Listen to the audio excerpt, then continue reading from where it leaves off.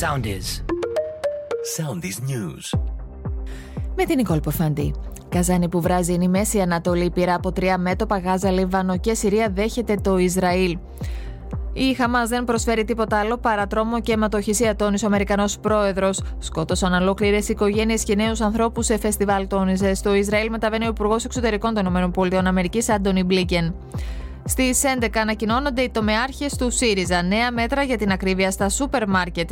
Υποχρεώνονται να παρουσιάζουν λίστες σε περίπτωση που υπάρχουν ανατιμήσεις σε 59 είδη πρώτης ανάγκης.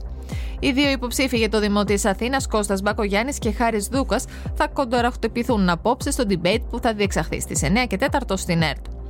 Σεισμική δόνηση 6,3 ρίχτερ έπληξε σήμερα το δυτικό Αφγανιστάν, περιοχή όπου ήδη έχασαν τη ζωή τους πάνω από 2.000 άνθρωποι, κυρίως γυναίκες και παιδιά, εξαιτίας προηγούμενου σεισμού που χτύπησε το Σάββατο.